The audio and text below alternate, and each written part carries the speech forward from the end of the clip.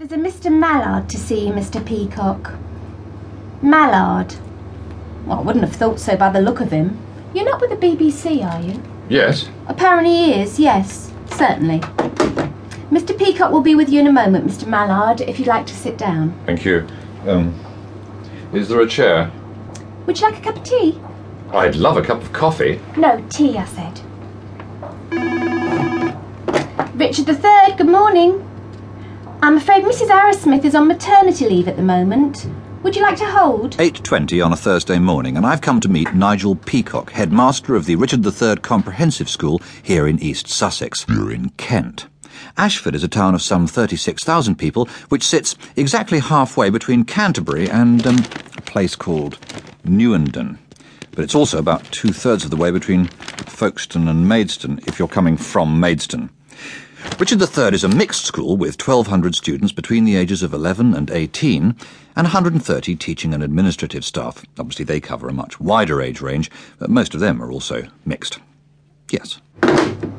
Mr. Peacock will see you now, Mr. Mallard. Shall I send you in? Well, yes, please. Is it through here? Yes, all right. Nigel Peacock's working day begins with an 8:30 briefing with his two deputies, Graham Atkinson and Sheila Howarth. And their day begins with a briefing with, well, him. Apparently she'd been in one of the pubs in town all lunchtime, and when she came back to afternoon lessons, she was sick over the caretaker and passed out. Really? Sheila, perhaps you'd like to have her in and talk to her. Well, I'll certainly try, Nigel.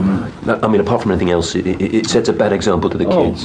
Yes, good point, Graham. Yes. Right, now, Sheila, have you managed to get any further with the Princep case? Well, I got another letter from the parents yesterday, so I actioned a phone call to them, and they're coming in this afternoon at 4:45. Good, and do they sound like reasonable people? I think the father's a QC. Really? What does he do for a living? I don't know, I didn't ask him. What about the boy himself? Graham? Mixed news. We've got him back in trousers for the moment, but he ate his integrated science project yesterday. I think we've got to be proactive on this one. Oh, yes, so do I. Proactive in what sense exactly?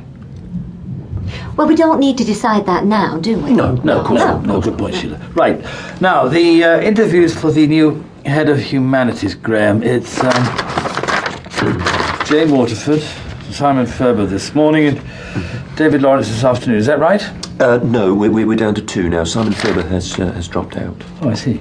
And do we know why? His doctor advised him to withdraw. I didn't know Simon was ill. No, he's not.